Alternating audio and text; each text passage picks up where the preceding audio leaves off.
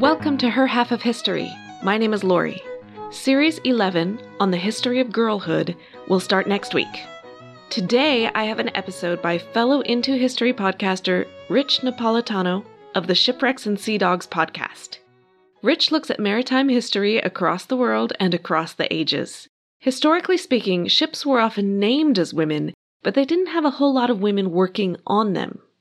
With some exceptions, there are a handful of known women mariners in history, and that is a potential future series topic for me. In this episode, Rich interviews a woman who is currently working in the field, Captain Carolyn Kurtz, a maritime pilot in Florida. In the ocean's vast and rolling domain, amidst the waves where seagulls remain, a noble band of sailors brave and true, they're the pilots of the maritime blue. With steady hand and knowing eye, they guide the ships as they sail on by. Through treacherous waters they safely steer, a beacon of hope when storms draw near. From dawn's first light till twilight's fall, they answer the ocean's beck and call, guiding vessels of all shapes and size through channels deep and shallow skies. Their expertise a legacy they share, passed down through ages with utmost care. Navigating tides and currents dance, they bring ships home with a skillful glance. Through fog and mist, their senses keen, they read the signs that lie unseen. And with a heart that's brave and bold, they help the ships through waters cold. O maritime pilots, guardians of the sea, your courage and wisdom set us free. You are the stars that guide us right through darkest hours and stormy night. So let us praise these souls so bright who keep our ships on course each night. Across the oceans far and wide, we raise a toast to those who guide. That is an anonymous poem written for maritime pilots. The history of maritime pilots dates back at least to ancient Greece and Rome. In those times, ship's captains would hire local harbor captains, often local fishermen, to bring their vessels safely into port. The pilots would help the crew guide the vessels safely into and out of ports or other dangerous navigational areas. The pilot boat was made to quickly reach incoming ships from port. Eventually, local harbors hired licensed pilots for their specific areas. Marine pilotage is one of the oldest professions in the world, with references to pilots found in some of the earliest recorded history. In Europe, a pilot was originally known as a loadsman, derived from the German word for lodestone, an early compass. Today, pilots all over the world use their expert knowledge and skills to guide ships of all sizes into and out of ports, as a crucial cog in the cargo, passenger, and cruise line industries. Maritime pilot Captain Carolyn Kurtz, today on Shipwrecks and Sea Dogs.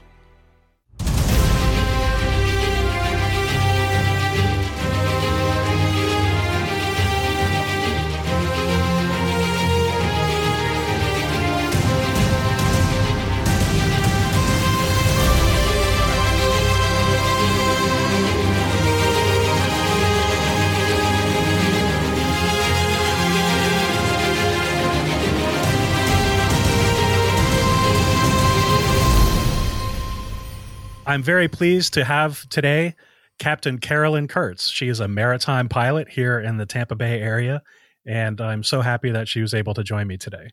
Welcome, Carolyn. Hi, Rich. Let's start from the beginning with your background. How did you start your journey into this maritime business? Well, it was actually kind of unusual. It's probably not the path that most people take. So when I was a child, my father was working for a big shipping company. And in the summers, my mother and sister and I would get shipped off on cargo ships to just get out of New York City for the summer and see some of the world. My mother is from Scotland. So once or twice we ended up on cargo ships that were going to Scotland. And that's how we got over there to visit her parents and other family. And so we started doing the ship thing when I was about 4 years old. And did that every summer, probably until I was 10 or 11. And, the foundation had been set. It was, even all through high school when I was trying to figure out where to go to college and what I wanted to do with my life. The one thing I kept coming back to that had really held my interest over all those years was my time on ships. And, so it was exposure at a very early age. And when I was a kid and we'd be driving over a bridge in New York, Manhattan's an island, we lived in Queens. So you're always going over a bridge. There's always water. And anytime I would see a tugboat, I would make my parents pull the car over so I could look at the tugboat. So, it's just kind of always been a thing for me. And then just as I got to be in high school and was figuring out where to go to college, the maritime schools, I became aware of all of that and just went from there. And you were appointed to go to the Merchant Marine Academy. Is that right? That's right. It's a federal service academy, just like West Point and Annapolis and the others, Air Force, et cetera, Coast Guard. And a lot of people don't even know about the Merchant Marine Academy. They just think the service academies are Army, Navy, and Air Force. But really, the Coast Guard and the Merchant Marine do have federal service academies. And yes, you need an appointment from your congressperson or senator. So you have to apply when you're in high school, usually the end of your junior year, or maybe even early in your senior year for those interviews and hopefully the endorsement. When you finished at the Merchant Marine Academy, what was your first appointment? Well, it's commercial shipping. So you don't get appointed. You actually apply for jobs and get jobs the way you would in any other field. And I had been a cadet with a company and they hired me. So I was hired as a third mate or a third officer. And I was lucky to be assigned to a ship that was the sister ship of something I had spent my cadet time on. So it was very familiar already, which was a huge advantage. It was quite a large tanker, a crude oil tanker that was 894 feet long. And it's a big ship. It was, but it was already kind of familiar. So I just, went on board and did my thing. But that I felt like that was a huge advantage having, been on that. But that was my first assignment. I did about 3 or 4 months on there. So you graduated from the Merchant Marine Academy, but what other certifications do you require in order to become a pilot? That's a really interesting question. There are many, many different paths to pilotage in the United States, and they vary from being fresh out of college and having no maritime experience whatsoever and just applying to one of the organizations where that is how they do it. They don't want you with preconceived notions or other experience that they have to undo. So that's at one end of the spectrum. So really very inexperienced, but college graduate, and not necessarily even maritime graduate, just someone who has, has received a college education, and then they train you from really the bottom up as far as being a deckhand on the pilot boat and then working on the pilot boat. And it takes years to even get to the point where you're an apprentice on a ship. So it's really a much longer term kind of training, but they take you right away. Now, the other extreme are places where you have a rigorous competitive exam, and the qualifications, the highest qualification for one of those places is to already be an unlimited master of oceans. So the biggest Coast Guard license you can get as a mariner, and sometime as master. And then they put you through a written test and a simulator test and an interview. So those are really the two ends of the spectrum, this, full experienced mariner, and then this very extensive testing process, all the way to, okay, I'm out of college and I want to be a pilot, and then everything in between. There are so many variables there. You actually served in the Persian Gulf during the Iraq and Iran war. What was your role during that time? That was in 87, 88, around that time frame. And I was the third mate on a ship.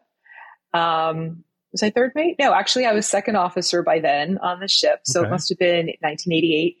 And it was a ship that it wasn't part of MSC, which is Military Sealift Command, that is sort of the merchant branch of the Navy, where the ships are painted gray. They look like Navy ships, but they're staffed by merchant mariners. It wasn't that. We were a completely commercial enterprise chartered to the Navy. So it's kind of a subtle difference, but for the people that are in the industry, they understand the difference.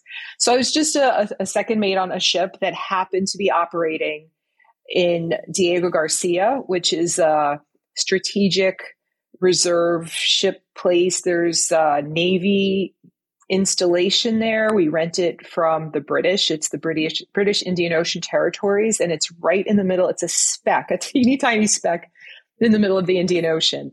And there are any number of reserve ships there filled with all sorts of things ready to deploy at a moment's notice to help our forces, to act as support forces, to the Navy anywhere in the world, in that region. So I joined a ship in Kuwait, and because the ship I was joining was up there, and it was, we were full of gas, diesel. It was a tanker. So all sorts of refined petroleum products. So that's what I did. It was anything I would do as a second mate on any ship, but we just happened to be in a war zone. And so that there were other layers of experience. My duties weren't any different, but when we were underway, we had Navy escorts, helicopters, ships, naval officers on board acting as liaison, all of that. So there were some tense hours when we were transiting through particular areas of the Persian Gulf. But then we would go back to Diego Garcia and wait until they needed us again. And so it was like that. You said that so casually. Well, I was just doing my job. It just happened to be a war zone. Well, it was. Maybe I just didn't know enough then to think that much about it. So, sometimes we'd hear crazy things on the radio. The American ships were very well escorted and protected, but there were certain vessels of other nations that perhaps did not have those relationships. And so were experiencing a lot more of being in the war zone. So we would hear things on the radio, ships calling for help because there was a gunboat off the bow and they thought they were going to get struck or something. So you did. I don't mean to make light of it. It was a very serious situation, but we were so well protected and cared for by the Navy when we were there because we were on a tanker that could blow up if it got hit. So actually one quick funny little story. I had just gotten relieved off of watch and we were under escort. So I forget what time it was, 8 to 12 maybe. And so I went down to the dining room to have lunch, and I got down there and I could feel the ship shaking. And that happens when you go from going full ahead to trying to stop the ship. So you put the engines astern, the ship starts to shake. I'm like, oh my gosh. So I go running back up to the bridge, and one of the escorts thought that we were about to go sailing over mines in the water. And because they'd seen something from the air that they looked like mines, and it turned out that they were sea turtles. Oh. And so, yeah, because they were kind of the same size and shape as the mines. So that was a false alarm, and we were all able to laugh about that instead of something else. So tense moment, but just turtles.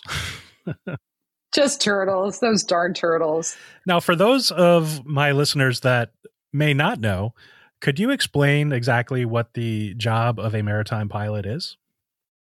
So a maritime pilot is someone that doesn't go to sea with the ship. The maritime pilot is specific to the port area where they work. So ship captains cannot possibly be expected to have all the channels memorized in every port that they might go to. And because ships are transiting in narrow channels when they get to port areas, and it is not like big deep water navigation, it's narrow, restricted waterway navigation, pilots train in that way so that, you have this local expert, someone that knows the tides and the currents and where all the bumps are on the bottom, and, the customary practices of the port, how you talk on the radio. Is there a dredge working over here? How to use tugboats for docking and undocking, all of those different things. So your pilot is an expert in the restricted waterway movement of large vessels. So also the waterway needs protecting from vessels that might be in a very substandard condition, or might go too fast, or not interact with other traffic correctly. So, your pilot is someone that is primarily looking out for the interests of the state, that we are charged by the state with the protection of the waterway and safe movement of vessels. So that is a little bit different than what the captain does. Yeah, I have to imagine somebody that was just coming into a port that they've never been to. Some of them obviously are very difficult to navigate. The value of a pilot is tremendous. I can't imagine trying to navigate a channel that I've never been to. Maybe you have some charts and that's about it.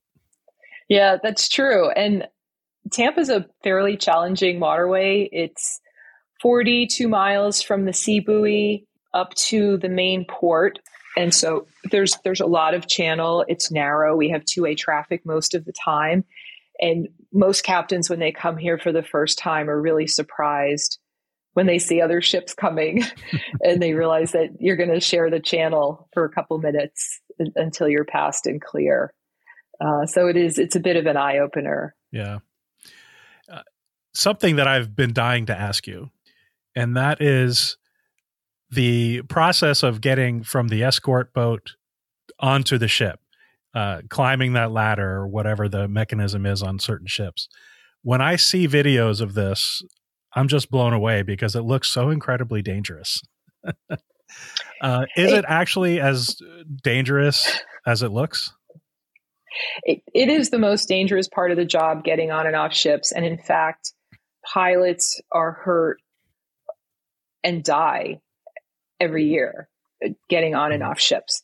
So it's important that equipment is maintained in excellent condition. And sadly, it isn't always. There are ladder failures and all things like that. But, just to explain briefly how that happens, you don't just pull up to a ship that's stopped. The ship is moving through the water, and then the pilot boat is moving through the water. So the pilot boat matches the speed of the ship, which is about 10 knots, and a knot is a nautical mile per hour. So it's a little bit longer than a land mile, but, pretty close. So about 10 to 12 knots, the ship is moving. The pilot boat comes in, matches the speed so that it appears relative to each other, you're not moving. Does that make sense? So there's zero relative speed if you do it right, and you come up right next to it, and then you step across to the ladder. And so for listeners, it's a Jacob's ladder. So picture two long ropes with boards every foot or so, and you climb. That's the ladder. That's standard equipment that you use to get on and off ships. So no matter how modern or what sort of technology is out there, you still have to climb up and down a rope ladder, basically, to get on and off a ship. And that climb can be anywhere from a step across, so almost no climb, to 30 feet. So it really varies. Why is it that new methods of getting onto the ship haven't been implemented? A side door, maybe half of that height up above the waterline, obviously, but some other mechanism to get onto the ship. The method of getting on a board has so much to do with what kind of ship it is. So passenger vessels, for example, have that exactly. They have a door in the side, and they open up the door, and the boat pulls up, and it's usually a step or maybe one or two steps on the ladder, on the pilot ladder. But as long as the weather's good and you have everything matched, it's very easy to get on and off of ships in that way. On some of the really big container ships, you also go in through a side door. Most ships, though, the part of the ship that you're climbing up is cargo space. So if you had to have an access door on each side with a walkway and stairs and all those things, you'd be cutting into the cargo space of the ship. And ships are just cargo movers. The people part of it is really, it's so secondary. So the ladder, even though it's so simple, ropes and slats, there are no moving parts. There's very little that can break as far as that goes. Some ships used to have these pilot hoists, and it was almost like a little exterior elevator, and you get on board and they push a button and there's a pulley and wires. And because ships are subject to salt water and air, those things would start failing and people would get hurt and all that. So those things were outlawed a really long time ago. So sometimes, simple is better. In bigger ports, pilots get on and off by helicopter, but it's enormously expensive and not really practical for our waterway. Yeah. Yeah, that all makes sense, especially when you talk about the likelihood of failing of some kind of more complicated machine. And obviously the owner of the cargo ship wants to maximize how much cargo they have inside of the hull. Yeah. When you get aboard a ship, what's the interaction like between that ship's captain and crew? So there are some standard things that you have to do. So a ship's officer or an unlicensed person meets you at the ladder on the deck and then walks you up to the wheelhouse in case you don't know how to get there. So the wheelhouse, navigation bridge, there's terms that you use interchangeably, and many of them are correct. And so that's the nerve center of the ship as far as navigation goes. So there's usually a captain, officer of the watch, and a helms person, someone who's physically got their hands on the wheels steering. And you have a brief conference with the captain before you take over. So the first thing I usually say, hello, Captain, how are you? How's everything? Is everything working okay? And that's kind of their first opportunity to say either everything's fine or everything's fine except, this doesn't work or that doesn't work or whatever. And then there's actually a written exchange. There's what they call a pilot card. And so the ship provides certain information. There's a kind of a bird's eye view outline of a ship with certain distances that are important for me to know what kind of propulsion the ship has. Is it a single propeller, a double propeller? How fast the ship goes, how long it takes to stop, just all sorts of maneuvering characteristics. Mm-hmm. So you don't need to really go line by line before you take over. Generally, is everything working well enough for me to take over? That's the first thing. And then I ask what course they're steering and how fast they're going. What they have what they call bells. So let's say a ship can go 100 RPMs on full speed. So 30 RPMs might be what they call dead slow. And that's a low speed. It's the lowest speed the diesel engine can go. It's sort of a minimum RPM. So you get that air start, mm-hmm. and then the propeller's spinning. And so that might be 4 or 5 knots. And then slow ahead is a little bit more and half ahead. And then you work your way up to full ahead. And that's all laid out on a table. And that becomes important when you're maneuvering, you start slowing down. And that way, you know how much power you get and sort of what to expect. So usually ships are on slower half to get the pilot boat alongside. And then you get up to the bridge, you go up to full ahead. And then the exchange with the helmsman, what course are you steering? And he says 084. I repeat 084. And then the pilot has the con, which means the pilot has control of the vessel. So that's like your basic interaction. So I'm interacting with the helmsman constantly because I'm giving rudder commands, right 10, left 10, every mm-hmm. subtle little movement of the ship is given through commands. And then the captain, obviously I'm interacting with the captain all along the way. We go a little bit deeper, especially if there are deficiencies, if you had a failure in your last port, what was it?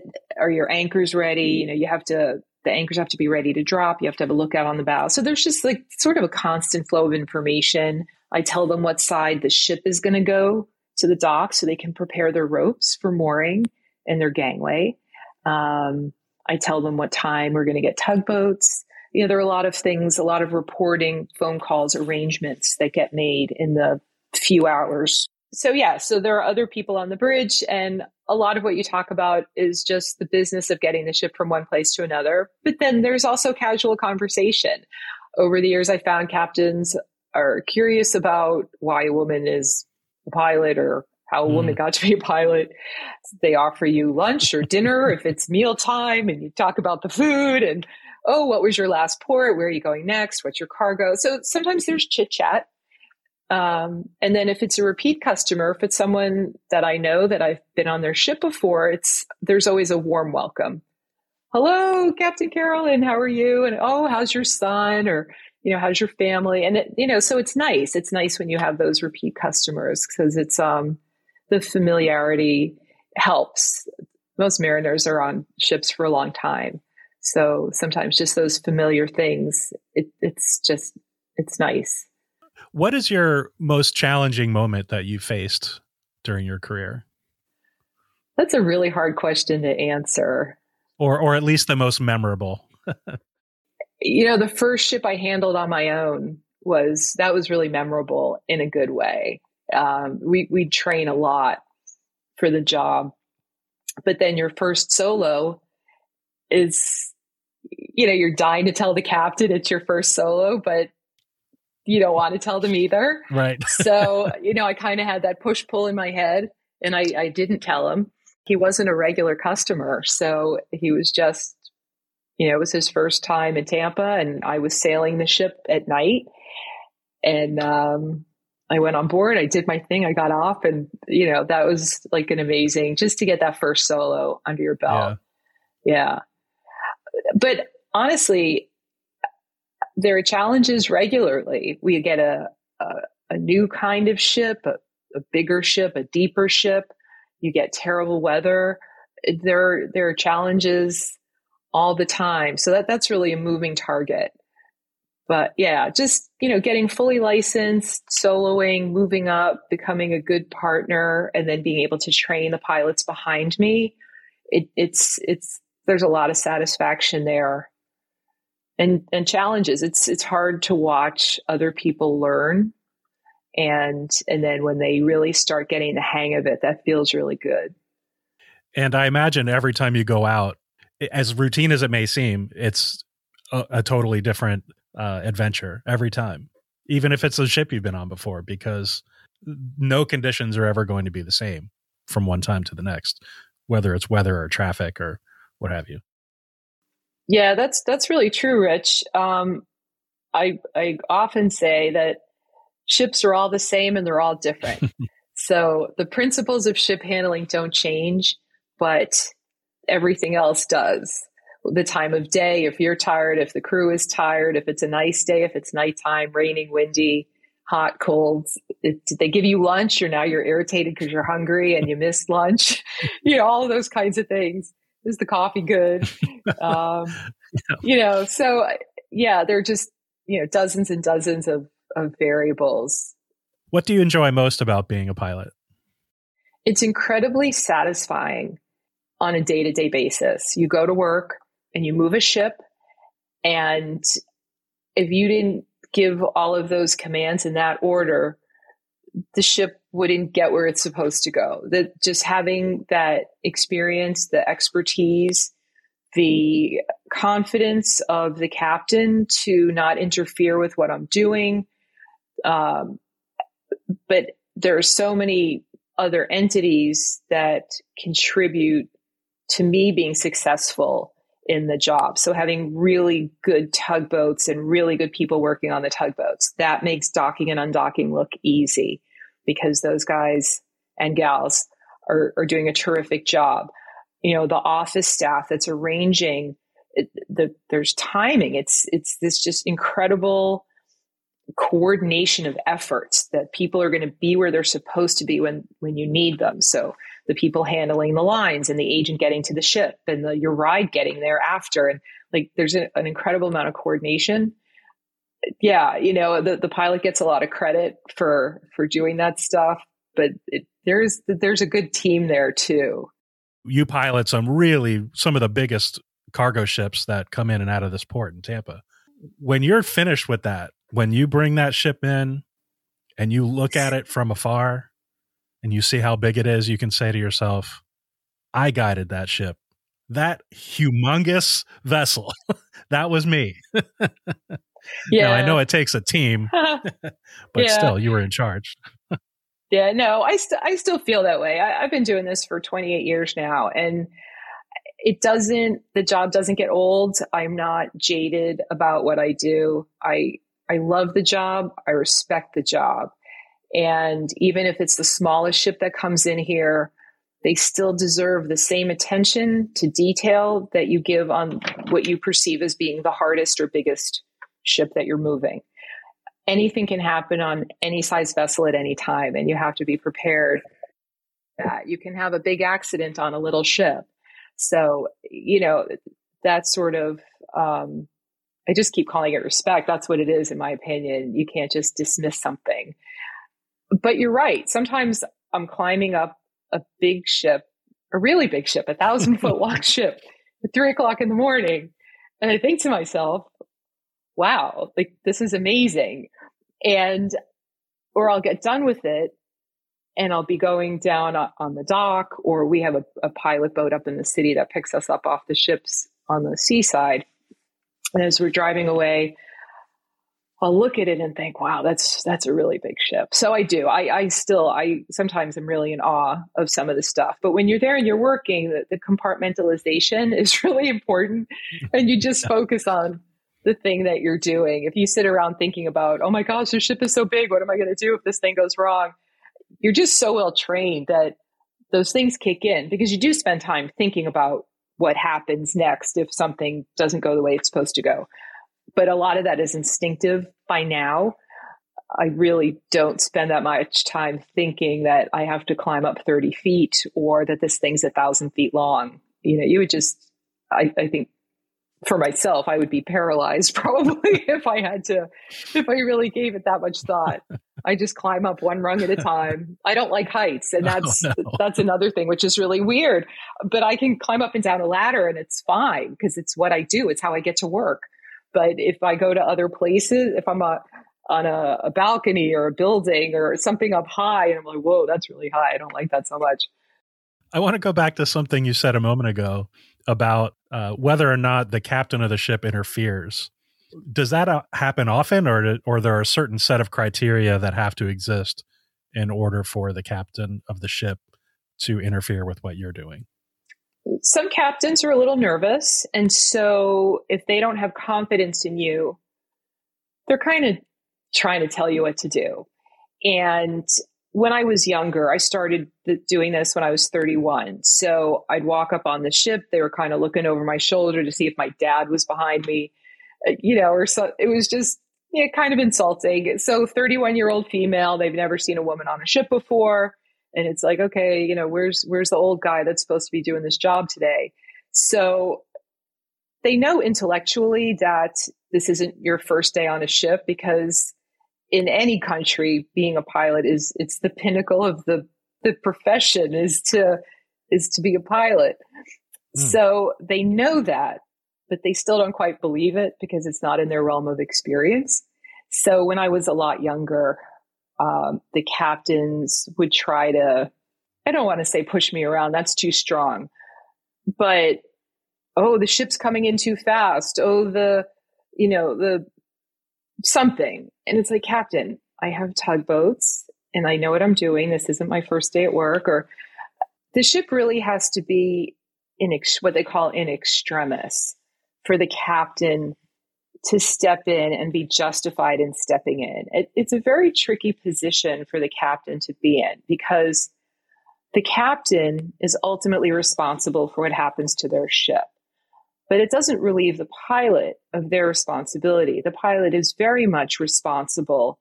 There used to be this sort of misconception that pilots are just advisors. And that's not really true. Pilots are liable for the mistakes that they make. And in fact, there's been a criminalization of pilot incidents, in recent times, 10, 20 years in the past. So pilots do take their responsibility very, very seriously. If a captain interferes or really takes over, they had better have a good reason. It can't just be, oh, I thought you were doing this too fast. But they may not necessarily recognize when that moment is. So, I try to keep the captain informed of my plan. So this is what we're going to do, and this is when we're going to slow down. This is where we get tugs. This is the turning basin. You're going to have this much clearance on each end, so that it isn't scary for them.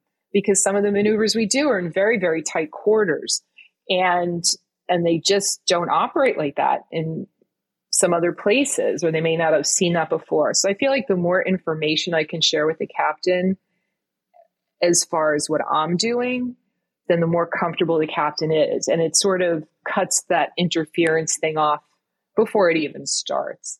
But a lot of that, it comes with age and experience and having the confidence to tell the captain, stop, or understanding that if you don't keep what you do as a mystery, just share what you're doing. And then that makes people comfortable. There's something called bridge resource management. And it's this sort of team philosophy that ship's officers train in, so that the junior officers aren't afraid to speak up if they see something that isn't right. So let's say the captain and the pilot are chit-chatting, blah, blah, blah, and the third mate sees that you're going to hit a buoy or a fishing boat or something. It's to give them a voice so that they can speak up instead of saying, oh, you're the third mate, shut up, you don't know anything. Every person that's up there has a lot of value. And so the more participation there is, the more comfortable the junior people are in participating, really the safer the bridge is. It's a little tricky to navigate sometimes, no pun intended. So it is a little bit of a gray area, I'm sure.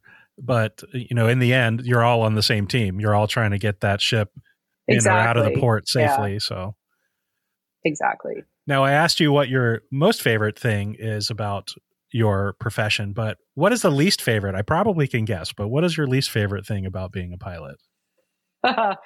Working during the night and working in bad weather, they're kind of tied.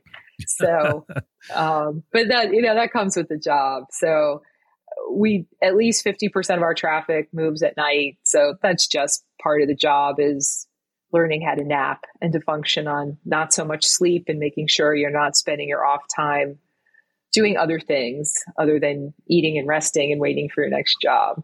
Yeah. And weather, the weather, sometimes bad weather can be very stressful. I was going to say, I would guess it would have to do with the conditions in general of having to work overnight and in bad weather. So yeah, not hard to guess that one. Yeah. The size of the ships that enter the port here in Tampa Bay vary greatly. Do you specialize in any particular type of ship, or does it just depend on what's coming and going? No, every pilot does everything. So from a 150-foot yacht up to 1,100-foot container ship, every pilot is qualified to do, and we just are in rotation. So there's no specialization there. So whoever's next up just goes out. Whoever's next up just goes out. Now, I think maritime pilots are the unsung heroes of the shipping industry.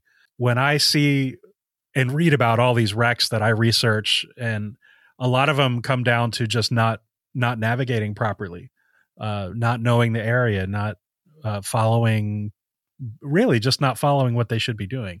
So getting these, especially these gigantic cargo ships we have now, getting them into and out of ports really is the lifeblood of the global trade. If there's any interference in these processes, well, we saw what happened during the COVID-19 pandemic when that ship got stuck in the Panama Canal, and or not the Panama Canal, it was the Suez Canal. Suez Canal, yeah. So anyway, I think pilots are vastly underrated and underappreciated, not by me, but just in general. Do you agree with that?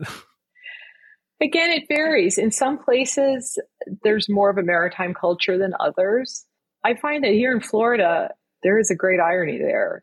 Florida has a lot of coastline, and there are 9 or 10 pilot associations, and everything that isn't manufactured or grown right where you are is moving around on ships. And a lot of people just don't know that. And that is always surprising to me when I come across people that don't really understand how they're getting all the stuff that they get every day. And it's, the gas that goes in your car, and the bananas and the melons that are coming up from Mexico and Costa Rica, and the furniture you order from Rooms to Go, and just all of this stuff. It's coming in on container ships and tankers and refrigerated cargo ships, and the lumber and the cement and everything you use for construction and building roads, all that stuff comes in by ship. So yeah, I think there is a lack of awareness generally in the whole industry, not just piloting. But even sometimes people know about ships, but they don't know about pilots, and that we're very port specific, and that the risk is enormous. There's a lot of training. And if we make a mistake, you know about it.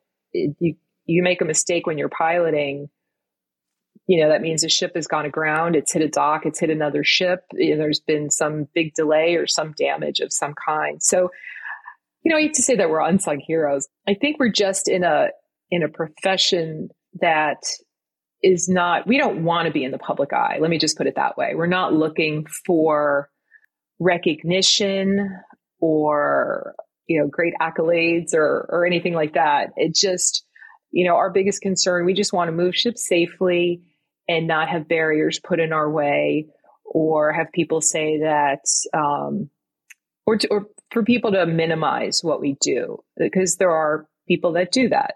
Well, what are you really doing? You have a laptop computer, my 14-year-old could do that.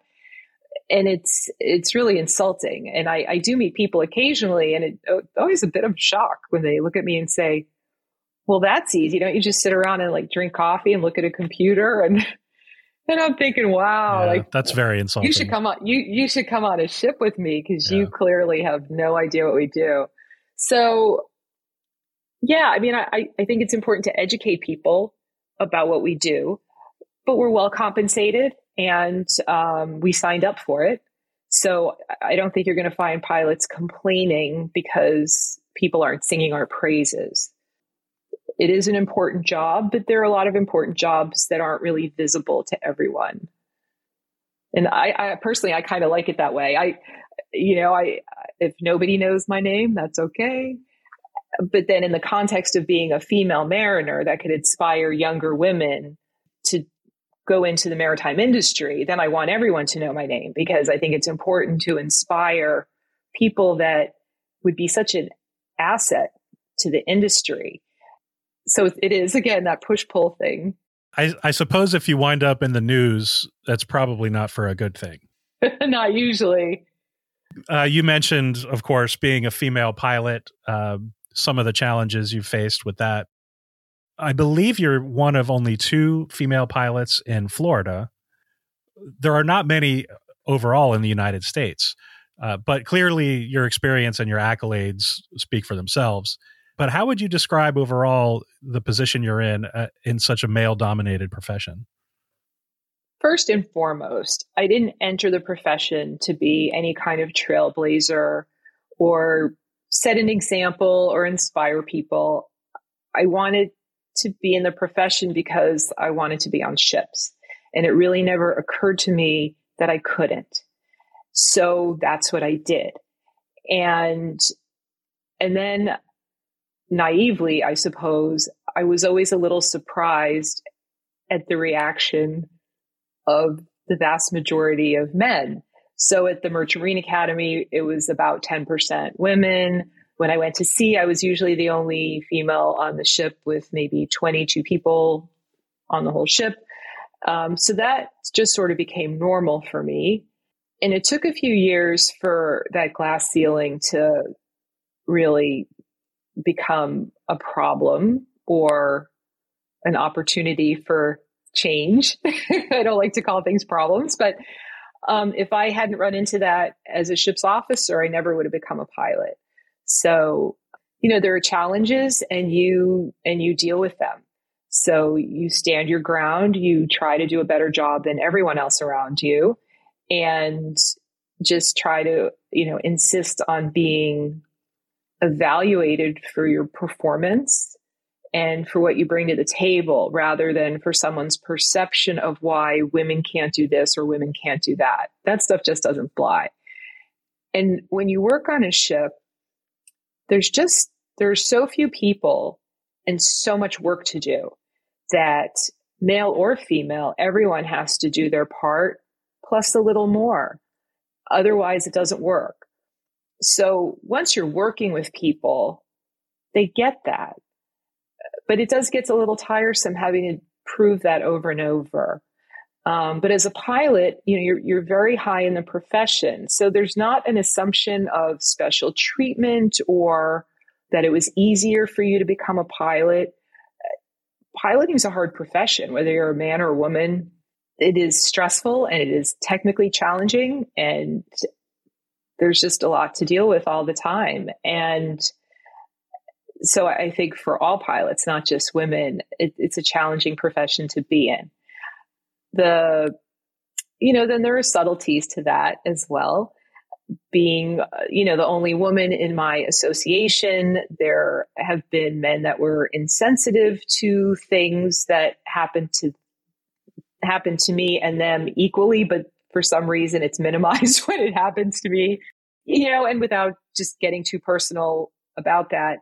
Again, you have to be a good partner and do make the best decisions that are for your organization and be excellent at your job. And that's how you gain the respect of people. And that's how you pave the way for the people that come after you.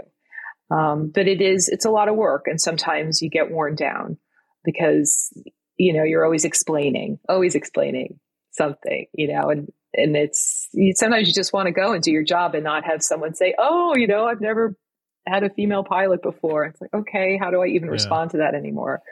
I'm like, I used to try and think of some little snippy answers and whatnot. And now I just kind of ignore it, but I'm older now, you can see the gray hair. And, so I get on the ship and they know it's not my first day. Not older, experienced.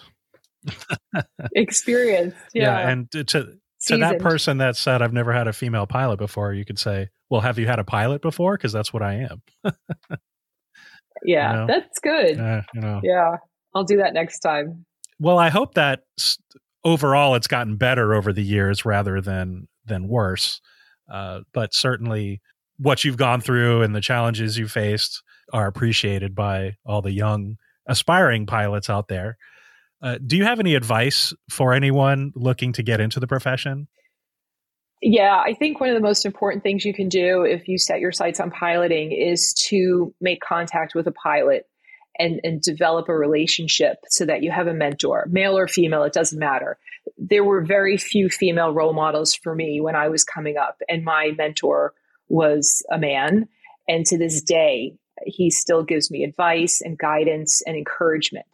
So those relationships can look a lot of different ways, but there are a lot more women in high positions now. So for a young woman looking to become a pilot, I would say get in touch with a woman pilot and just develop that relationship. There's a wonderful organization called Women Offshore, and they have a big social media presence. And that is a fantastic place to start. They have a mentorship program where you get matched based on your professional and personal characteristics, goals, whatnot. And I've been involved in that program for several years and have had some wonderful mentees from, student to recent graduate, to someone that's been in the profession that wants to be a pilot now. So, and they're great. You learn a lot. Even if you're the mentor, you learn from your mentee all the time. And it's kind of that same thing. All ships are the same and all ships are different. the more things change, the more they stay the same. So the maritime industry it's still very slow to change, and women are still feeling like they're singled out in lots of ways, but there has been a lot of progress. So the numbers of women in maritime are growing, not super fast, but there are more now than there were then. And there are more pathways to the higher positions now. But I would tell any young person, any young woman in particular, women offshores, that's where you want to start, because they have tremendous resources.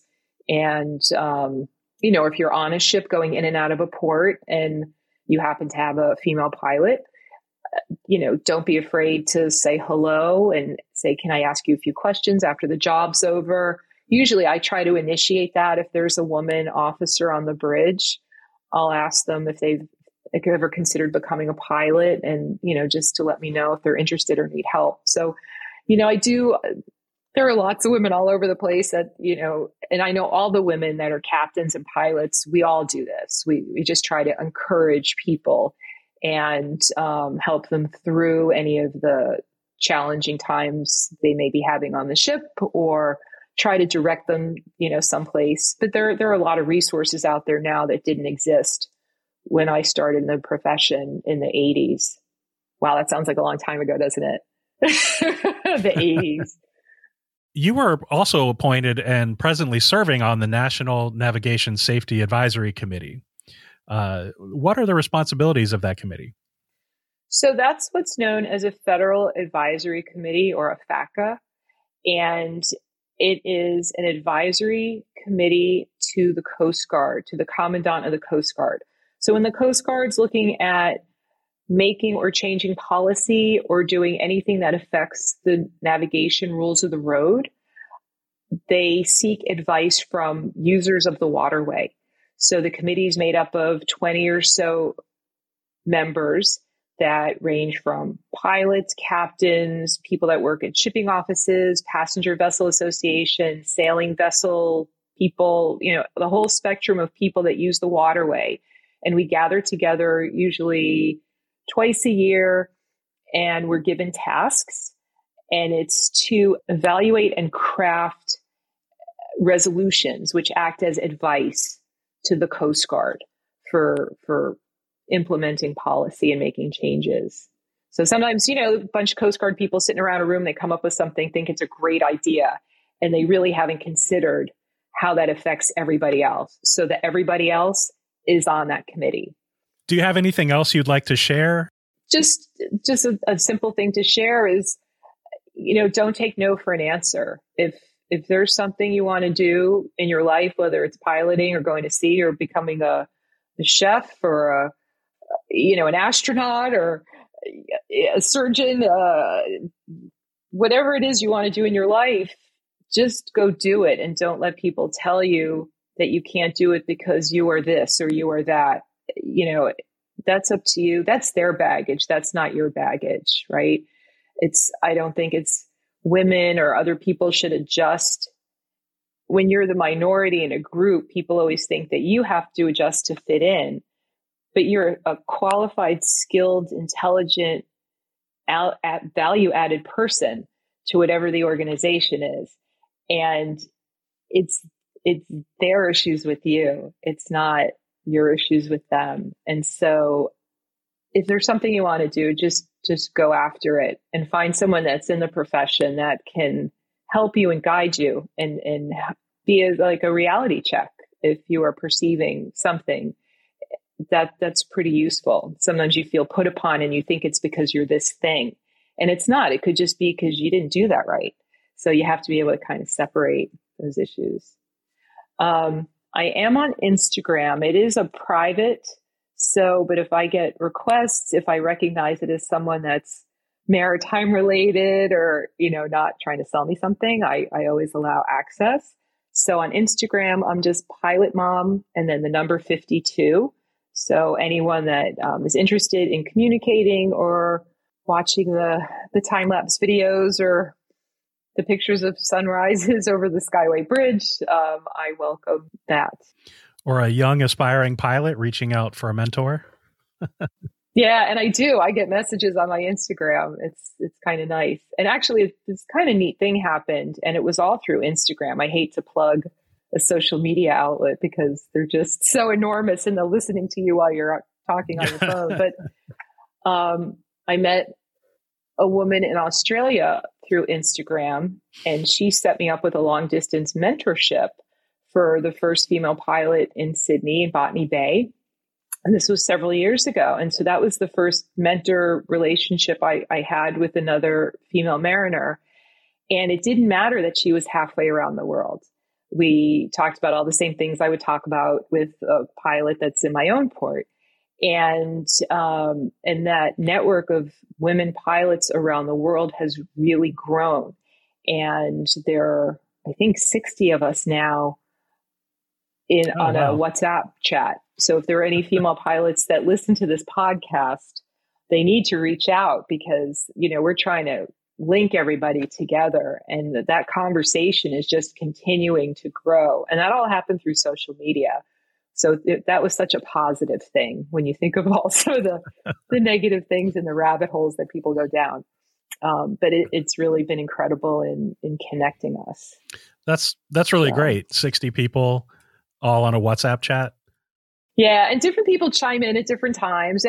We're all in different time zones. So, we have pilot in India and Australia, Sweden, the UK, from Alaska to Florida, so really it's hard to even get 5 or 6 people that are awake or not working at the same time, but people post their pictures from work.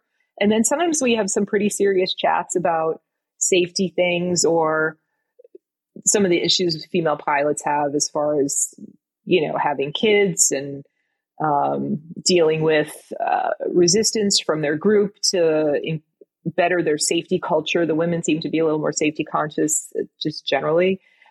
So there are some pretty serious professional issues that we discuss in the group. And then we also have fun. There's birthday wishes and pictures and silly things. And we try to do Zoom meetups twice a month, and whoever just is awake and available. And that's always been pretty interesting too. But social media for good. Yeah, that's fantastic. That's great that you do that. Maritime school is a very interesting experience. There are other parts to the maritime industry than just working on ships and becoming pilots. It's a fascinating industry. So, if you're in high school and you're not sure what you want to do, look at a maritime school as a possibility just to open your eyes and expand your view of the world, because ships and the water really connect all of us. It's quite amazing. Well, Captain Carolyn Kurtz, it has been an absolute pleasure to have you on today. Thank you so much. I really appreciate you being here. Thank you. Thank you so much for having me. That's going to do it for this episode. Thank you so much to Captain Carolyn Kurtz for joining me today. I really appreciate it.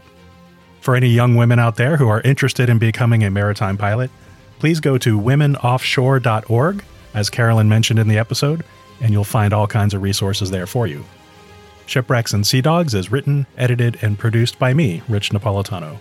Original theme music is by Sean Secret, and you can follow him at Sean Secret on YouTube or on the web at sean.siegfried.se. You can follow Shipwrecks and Sea Dogs on social media at ShipwrecksPod, and also at shipwrecksandseadogs.com. Last but not least, I would really appreciate it if all of you out there could leave a rating and review on Apple Podcasts, Spotify, goodpods.com, or podchaser.com, and tell a friend. The show is growing, and I'd love to see it grow even more. Until next time, don't forget to wear your life jackets. Many thanks to Rich and Captain Kurtz. In the show notes, I've posted a link to Rich's website for this specific episode where you can see pictures of Captain Kurtz at work. I hope you will check out more of the Shipwrecks and Sea Dogs podcast. In addition to finding Shipwrecks and Sea Dogs on Rich's website or your favorite podcast player, you can also get it ad-free on the Into History website, and there's a link to that in the show notes too. Next week, we are back to me doing the talking.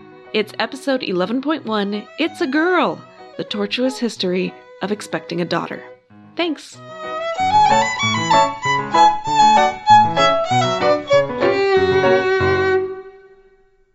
Hey, podcast listeners, I'm Paul Brandis introducing my podcast, Countdown to Dallas. It's a fascinating, in-depth look at the seemingly unconnected events that led to the assassination of President John F. Kennedy. It's based on my book of the same title. In that book and in this podcast, I go all the way back to 1939, when Lee Harvey Oswald was born into a troubled and dysfunctional family. I'll follow his transient and often violent teenage years and young adulthood, painting a fuller picture of the man who would later become Kennedy's killer. I also take a look at events unfolding in that era, like Cuba and Vietnam, and I'll unpack the conspiracy theories too, not one of which has ever been conclusively proven. Subscribe to Countdown to Dallas at evergreenpodcasts.com or your favorite listening app, October 31st. Hello, we have this superb podcast called We Didn't Start the Fire, the only podcast started by Billy Joel. It is the most original, fascinating and random way to learn the story of the 20th century. Oh, pretty darned random. And we are joined by some pretty incredible guests. I only wrote stuff that I wanted to hear. If it turned out to be a hit, it was pure dumb luck. With me, Katie Puckrick. And me, Tom Fordyce. This is We Didn't Start the Fire, the only podcast started by me, Billy Joel.